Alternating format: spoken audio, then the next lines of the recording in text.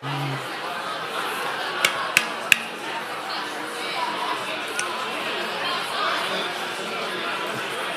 good morning, and I invite you to find a seat, and we're going to get started this morning. All right, here's the question to get us going. How many people this spring planted something? Raise your hand if you planted something. All right, what did we plant? Shrubs. Tomatoes. That's a good choice. What else did we plant? Anyone plant anything different? Potatoes. Very good. All right, well, you guys are really going to get this first one if you're into planting. When Jesus first told this story, it was to an agrarian society, so they all understood planting, but I don't know we know that much about planting. I mean, I've got one of those green seed spreaders in my shed, and occasionally I reseed the lawn. But we have some planters. Now, let me ask for our tomato guy, did you do anything with the soil before you put your seed in there? Kind of broke it up, all right? Make sure it's good and deep and rich. Okay. Smart man. Jesus was teaching one day, and he told this story that kind of goes along that line. He said this, "Behold, a sower went out to sow, and as he sowed, some seed fell beside the road, and the birds came and ate it up.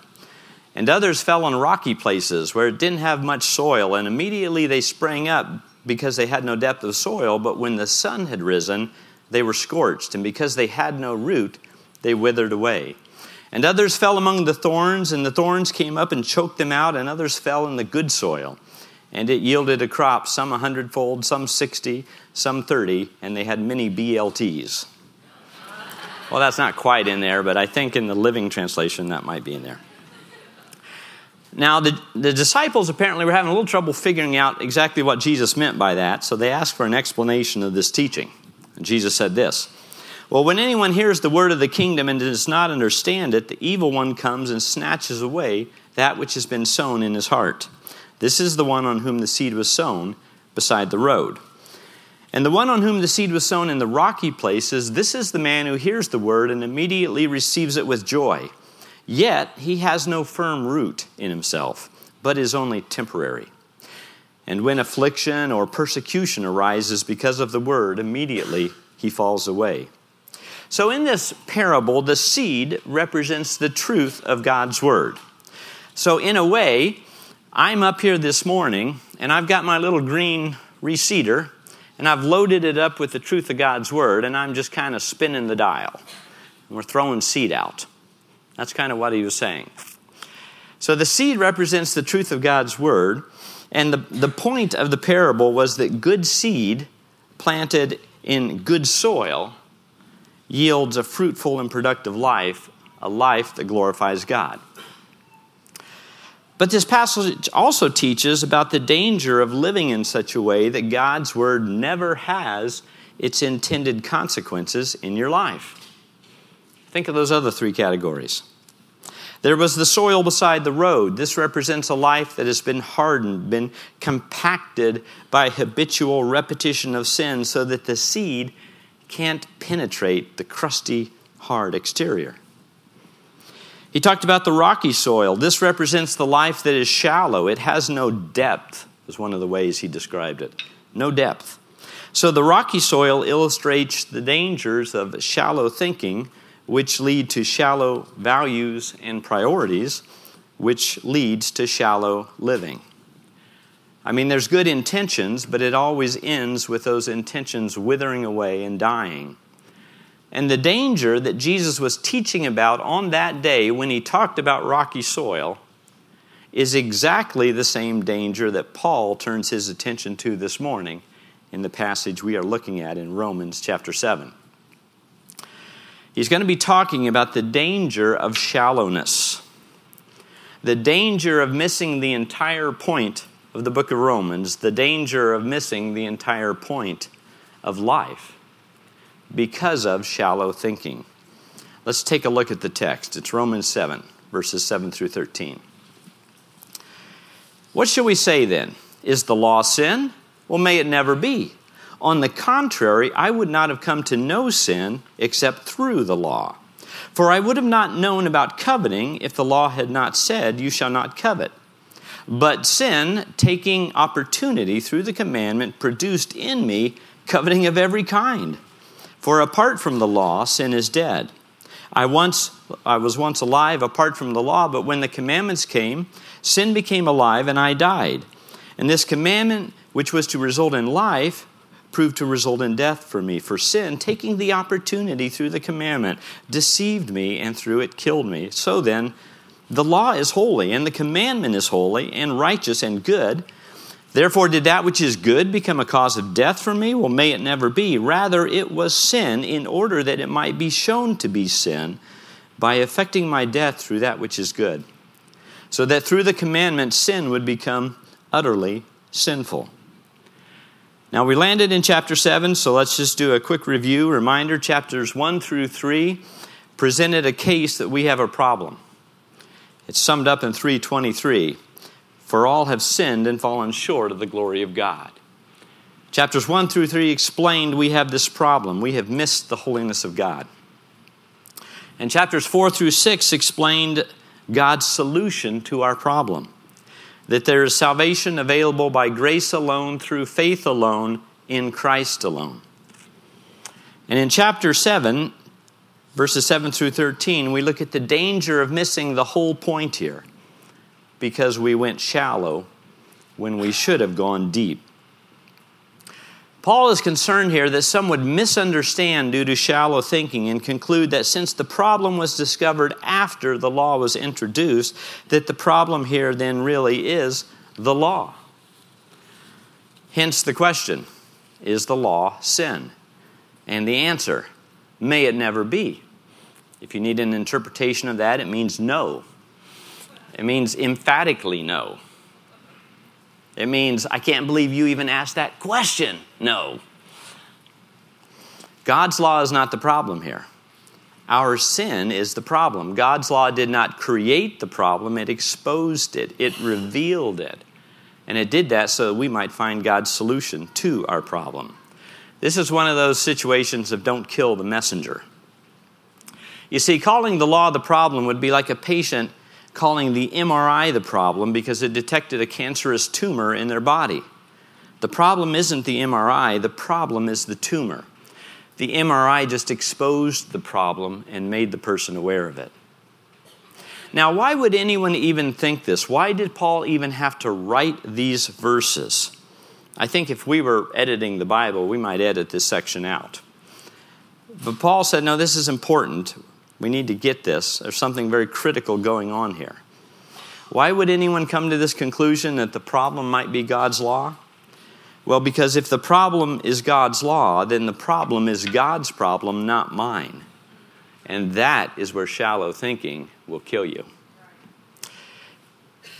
You see, if we conclude the problem is God's problem, then I don't need to change anything. I mean, He needs to fix His mess. I'm doing just fine. This is the danger of shallow thinking. Shallow thinking disfigures and distorts God's truth, and it creates a wrong perspective in us with wrong attitudes, and it results in wrong actions. If the problem is my sin, then I am thankful for a Savior, and I put my faith in Him, and I live my life to honor Him. If the problem is God's law, well, then I'm mildly irritated God created such a problem for me. I wish He had done a better job. Wish He'd try harder next time. Amen?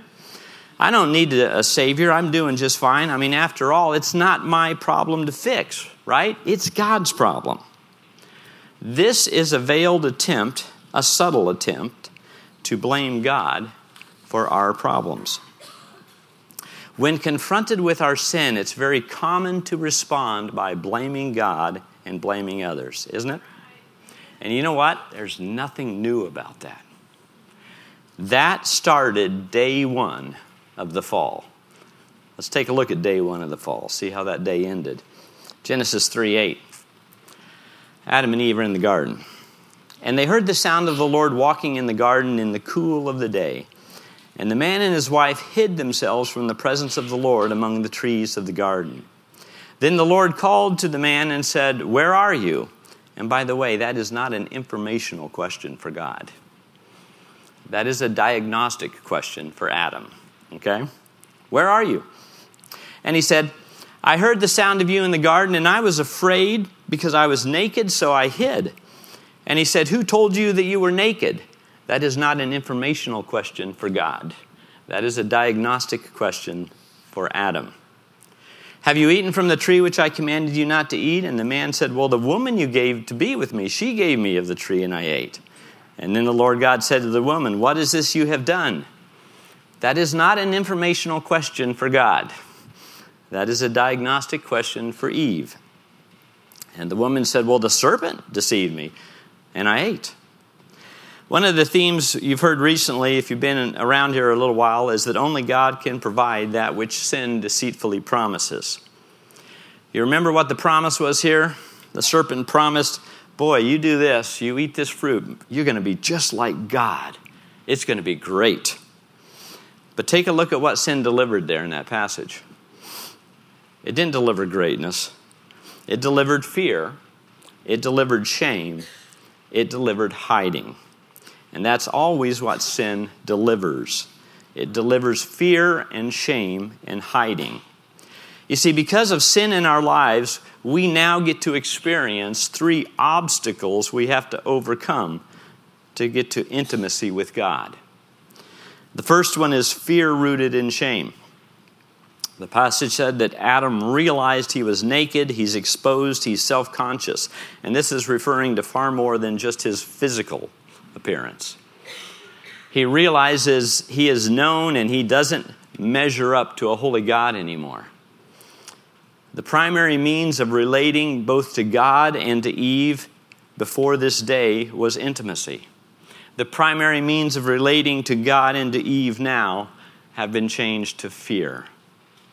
That's a big change. The fear that if someone knew all of you, if you were exposed to the core of your being, your thoughts, your motives, your intentions, your actions, that others would reject you and not love you. So how do we compensate for this change that sin has produced in us? How do we cope with this fear that sin has now brought into our world? Well, sometimes like Adam and Eve, we hide. We hide. We pose. We posture. We image manage. We create personality holograms of who we would like to be. And in my opinion, 90% of what you see on social media fits into this category. Okay? I'll give you a double amen on that one. And the problem with this is, you know that's not the real you. So even when other people affirm or love your personality hologram, you do not feel loved or affirmed. You're actually more fearful that your image management system might somehow fail, and they might discover who you really are. Fear rooted in shame was the first obstacle sin brought into our path. The second one was hiding rooted in insecurity. Hiding rooted in insecurity. Why is Adam trying to hide from God? Have you ever done that? You know things maybe aren't right between you and God, and so you think, well, I think I'll skip small group this week, I think maybe I'll just find something else to do Sunday morning or sleep in a little late, or I think maybe instead of spending time with God in the morning, I'll just be a little busy right now. And we're doing exactly what Adam's doing. We're thinking somehow, if I don't meet with God, he won't know things aren't right. What a crazy thought that we could hide from God. There was a book written by a Christian psychologist, Paul Tournier, entitled The Strong and the Weak. It's an old book, but the thesis of the book is fascinating. The thesis is that everyone on this earth is desperately insecure. Everyone. That's the thesis. That's what he says. He says some people cover that with strong reactions, others with weak reactions, but it's really the same thing. Did you ever meet someone and they immediately tried to impress you with their credentials, their knowledge, their possessions, where they take their vacations, their importance, how many people they manage? They're powering up. That's a strong reaction. And why are they powering up? So that you will back off and create some distance. Because if they can create distance, they think then you won't see their insecurity. That's their fig leaf. That's how they're covering their insecurity. But he said other people express it with weak reactions. They're people that just stare at their feet a lot and they say, I can't do anything. I've had a terrible life. I'm a victim. Life's terrible. I'm unworthy. And you feel sorry for them, so you try to help them.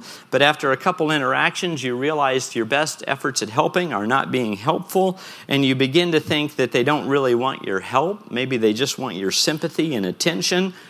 And so what do? You back off, don't you? And that's exactly what they were going for. Distance, hiding, keeping others out.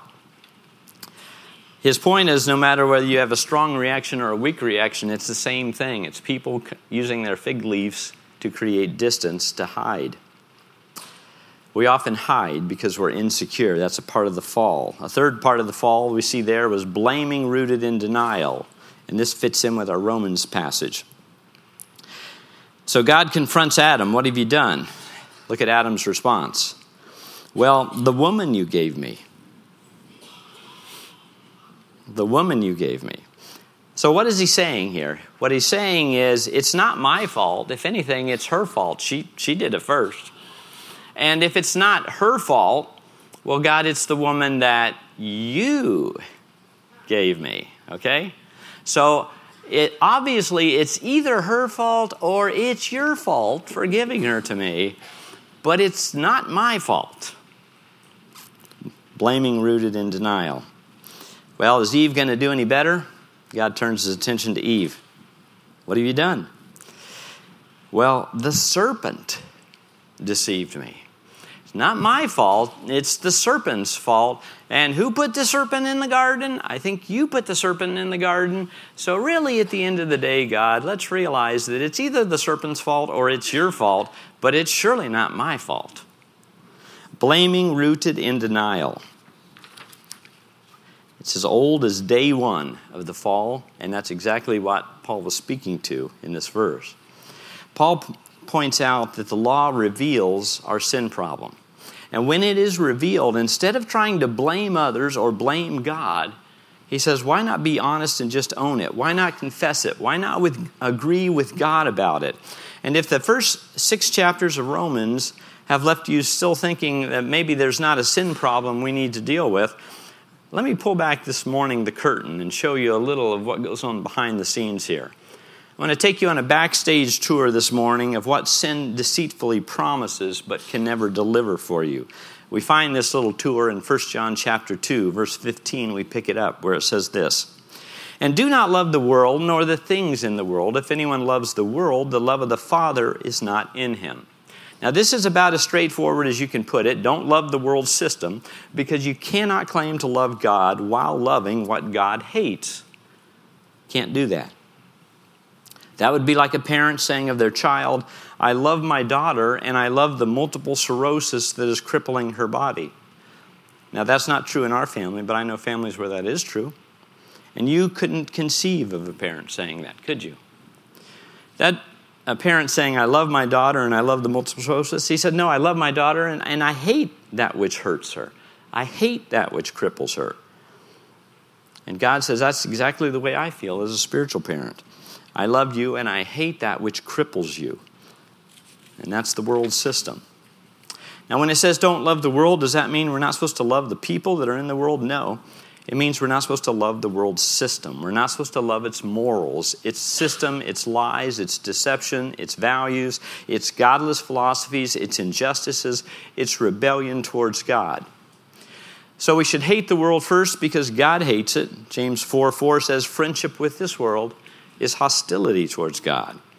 But the second reason we're to hate the world is because of what the world tries to do to us as Christians. 1 John 2:16 picks it up. It says, for all that is in the world, the lust of the flesh, the lust of the eyes, and the boastful pride of life is not from God, but is from the world. Now, what does the world try to do to the Christian? Well, the world tries to incite sin and rebellion in the life of the believer. All throughout Scripture, we learn that God wants to forgive us of our sins, to deliver us, to purify us, to set us apart for righteousness. 1 John 2:1, he says, stop sinning and be pure. Matthew 5, blessed are the pure in heart. Ephesians 2:10, you were saved in order to perform good works. 1 Peter 1:16, be holy as I am holy. Titus 2:14, I have called you to be pure for my glory. James 2:17, I want you to be unblemished by the world. God wants there to be some people on this planet who are pure and unstained, and God breaks the power of sin through his forgiveness and the indwelling ministry of the Holy Spirit in order that we would live righteously in purity. But what does the world say? It screams, fall. Come on, sin. Give in. Everybody's doing it. You only go around once. Why don't you have a little fun? Don't be old-fashioned. The music says do it. The TV says buy it. The movies say try it. And the internet delivers it to your door faster than Amazon Prime. The world system is being used as a tool by Satan. I am not saying that Amazon Prime is a tool of Satan. I like Amazon Prime. But we need to understand there's a world system, and it wants to take us downstream when the Holy Spirit wants us to go upstream. There's 3 different scams that the enemy likes to run on believers, and you should expect these. You should be ready for these. What are they? Well, the verse pointed them out. They're the lust of the flesh, the lust of the eyes, and the boastful pride of life. And he'll try to get you to fall for one of these scams. In fact, I can guarantee you that this week, the enemy will try to deceive you with one of these 3 scams this week. I can guarantee it because he is that persistent and he is that predictable. I guess he'll stop using them when they stop working. He'll try to slip one of these lies into your values, into your habits, into your desires with one singular goal in mind, your destruction. Let's take a look at them. The first one's called the lust of the flesh. That even sounds X-rated, doesn't it? It's the desire to live for pleasure, to attempt to find meaning in life through the endless pursuit of fun, thrills, highs, new conquests, new experiences. Galatians 5:19 kind of describes what this often looks like. Now, the deeds of the flesh are evident. They are immorality, impurity, sensuality, idolatry, sorcery, enmities, strife, jealousy, outbursts of anger, disputes, dissensions, factions, envying, drunkenness, and carousing.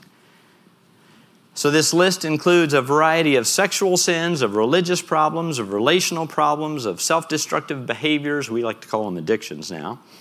But all of these as human beings, all of us as human beings, we have natural physical appetites.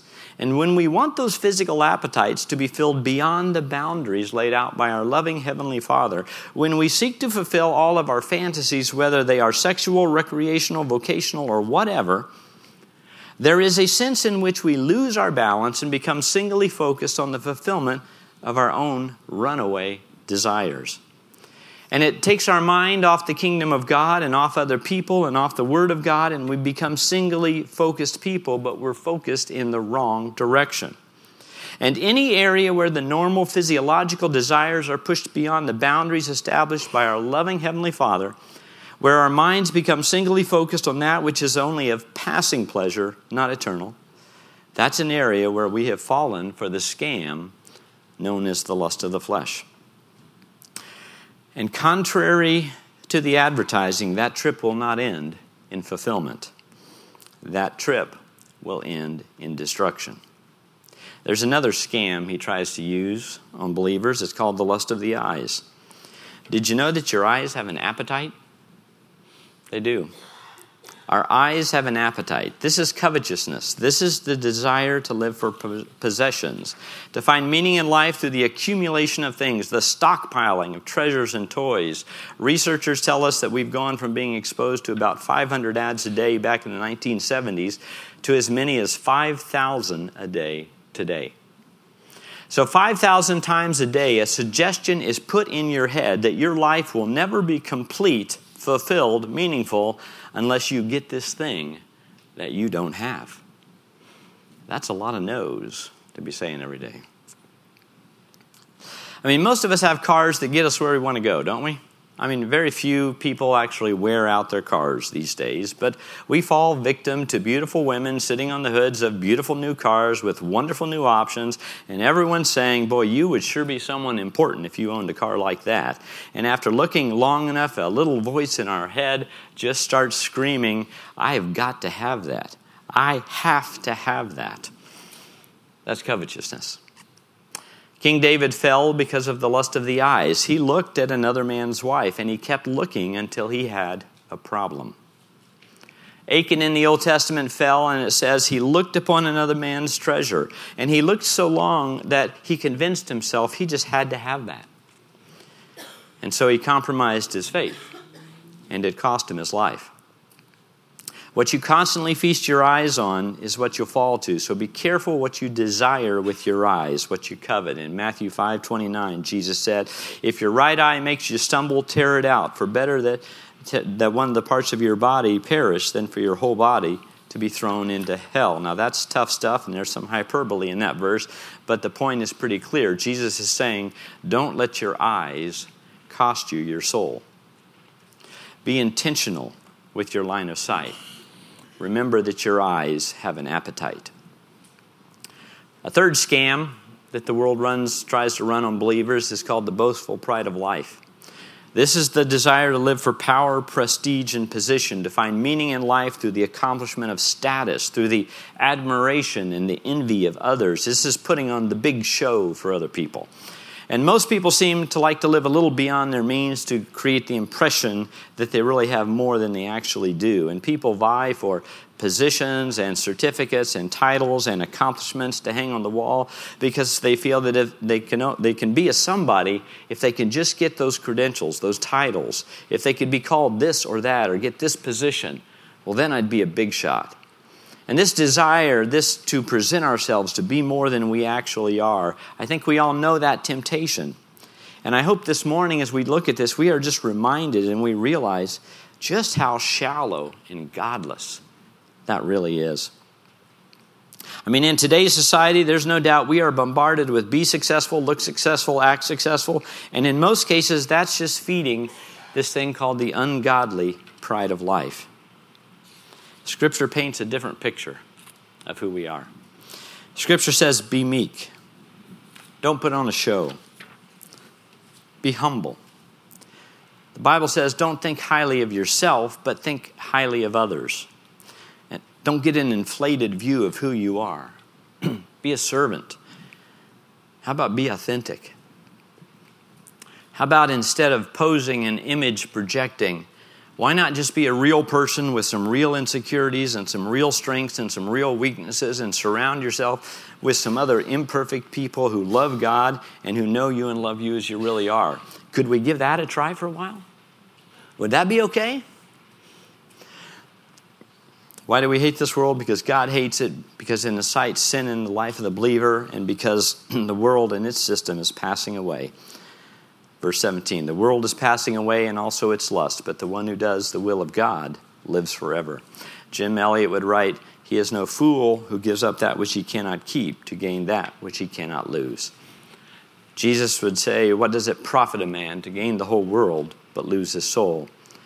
In another place he'd say, don't lay up for yourselves treasures on this earth. Why? Because they just rust and rot and depreciate and come to no avail. But on the other hand, every hour of service, every ounce of energy invested in building the kingdom of God, every dollar given, every prayer raised to heaven, these are things that last forever. So if we're wise, we'll build the kingdom of God right here, right now. Colossians 3:1 says, seek first that which is above. Seek the true treasure. You know, it's okay for a boat to be in the water, but it's bad news when water gets in the boat. I've experienced this personally within the last month. It's okay for a Christian to be in the world, but it's bad news when the world gets in the Christian. So God's word is pure, and it is true, and it has the power to transform when it's placed in deep soil. So how deep is the soil of your life this morning? Are you going deep with God's word, or are you staying shallow? You know, a little later in this book, Paul's going to explain to us there's a fork in the road coming here. and you're going to have to pick a side. In Romans 12:1 and 2, it says this, "Therefore I urge you, brethren, by the mercies of God, to present your bodies a living and holy sacrifice, acceptable to God, which is your spiritual service of worship. And do not be conformed to this world, but be transformed by the renewing of your mind, so that you may prove what the will of God is, that which is good and acceptable and perfect." Have you gotten to that fork in the road yet? It says there's a fork in the road and there's only two paths and you got to pick a side. There's one path that's the shallow life, the meaningless life, the unproductive life. This passage calls it the conformed to the world life. This is the life that's really more shaped by the world's rat race of endlessly pursuing more pleasure, more possessions, more prestige. The other path is the life of depth and significance. It's called here the transformed life. This is the meaningful life, the productive life, the life conformed to the image of Christ, the life that seeks first the kingdom of God and His righteousness and lets our loving Heavenly Father pretty much put all the rest of the pieces in place. This path is fueled, according to Romans 12:2, by something called the renewing of your mind. That's God's truth falling on the good soil of your life, the surrendered soil, the obedient soil, the grace-filled soil, the loving, dedicated soil. God's word, the seed, is always good. You see, the only variable in this equation is the condition of the soil on which the seed falls. Are we hardened? Are we shallow? Are we thorny? Or are we good soil? How would you answer that question? Stephen Covey wrote a best-selling book called 7 Habits of Highly Effective People, and in it he shared an experience he had. He was on the subway, and he got on, sat down, was hoping for just a little quiet time to do a little reading. And as he sat down and tried to get into that, right before the doors shut, a couple of kind of out-of-control kids ran on, and they were kind of running up and down the car. They were being loud. They were bumping into people, kind of being very rude and obnoxious. A guy stumbles in kind of after the kids, and Stephen kind of assumed it was the dad, and he came over and sat down next to him. And the kids just kind of kept running around, just being way out of control, and everyone on the car recognized it, but seemingly the father didn't. Stephen thought, well, I'll just ignore this. I can just kind of, get to my next stop and call it good. But eventually, he began to think, why is this irresponsible parent not stepping up and taking care of his family? I mean, is that so hard? Everyone else sees what needs to be done. Why doesn't this dad see it? And he tried to be quiet, but he said after a while, I just couldn't, keep quiet anymore. He says my attitude affected my behavior. So people were almost looking at me. You're sitting next to the guy. You talk to him. So finally I gave in and I turned to him and just said, "Sir, do you think you could control your children a little? I mean, look around. They're upsetting everybody in the car." And he said the guy kind of lifted his head almost as if kind of coming up out of a fog and looked around and began to realize what was going on and said, "Yeah, I don't know. I guess I should."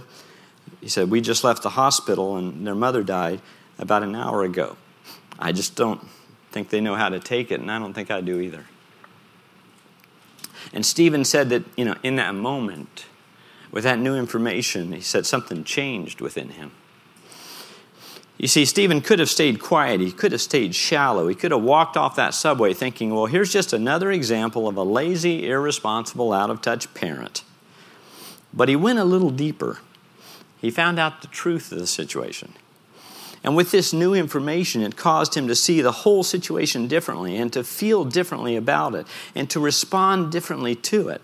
So now, instead of being irritated at the guy, now he wanted to try to help the guy, to understand him, maybe to find some way to serve him a little. When he went deeper, it changed everything. And when we go deeper, it changes everything. So where do you need to go deep today? Maybe for some of you, going deep means you need to just begin a relationship with God this morning. You need to start at the gospel. You've been coming to church. The word's been around you, but it's been deflecting off the hard soil of your life. And maybe this morning you realize your brokenness and sinfulness, and you just realize you need to come to the cross because that's where eternal life starts. Maybe going deep for you this morning means renewing your mind. Maybe you've been a little spiritually anemic lately, and as you think about it, your mental diet has been mainly junk food. And you need to kind of go deep in getting in the Word and getting the Word in you. You need to renew your mind. Or maybe for some this morning, going deep might mean having the courage to move into spiritual community. Truth be known, you've been living kind of like an only child, not a child of God. You've been managing your image and having some relationships, but keeping people sufficiently distant that they never see your weakness or your brokenness. So maybe going deep for you might be courageously joining a small group or getting in a small Bible study, a discipleship group, somewhere where you could let people really know who you are and they could pray for you.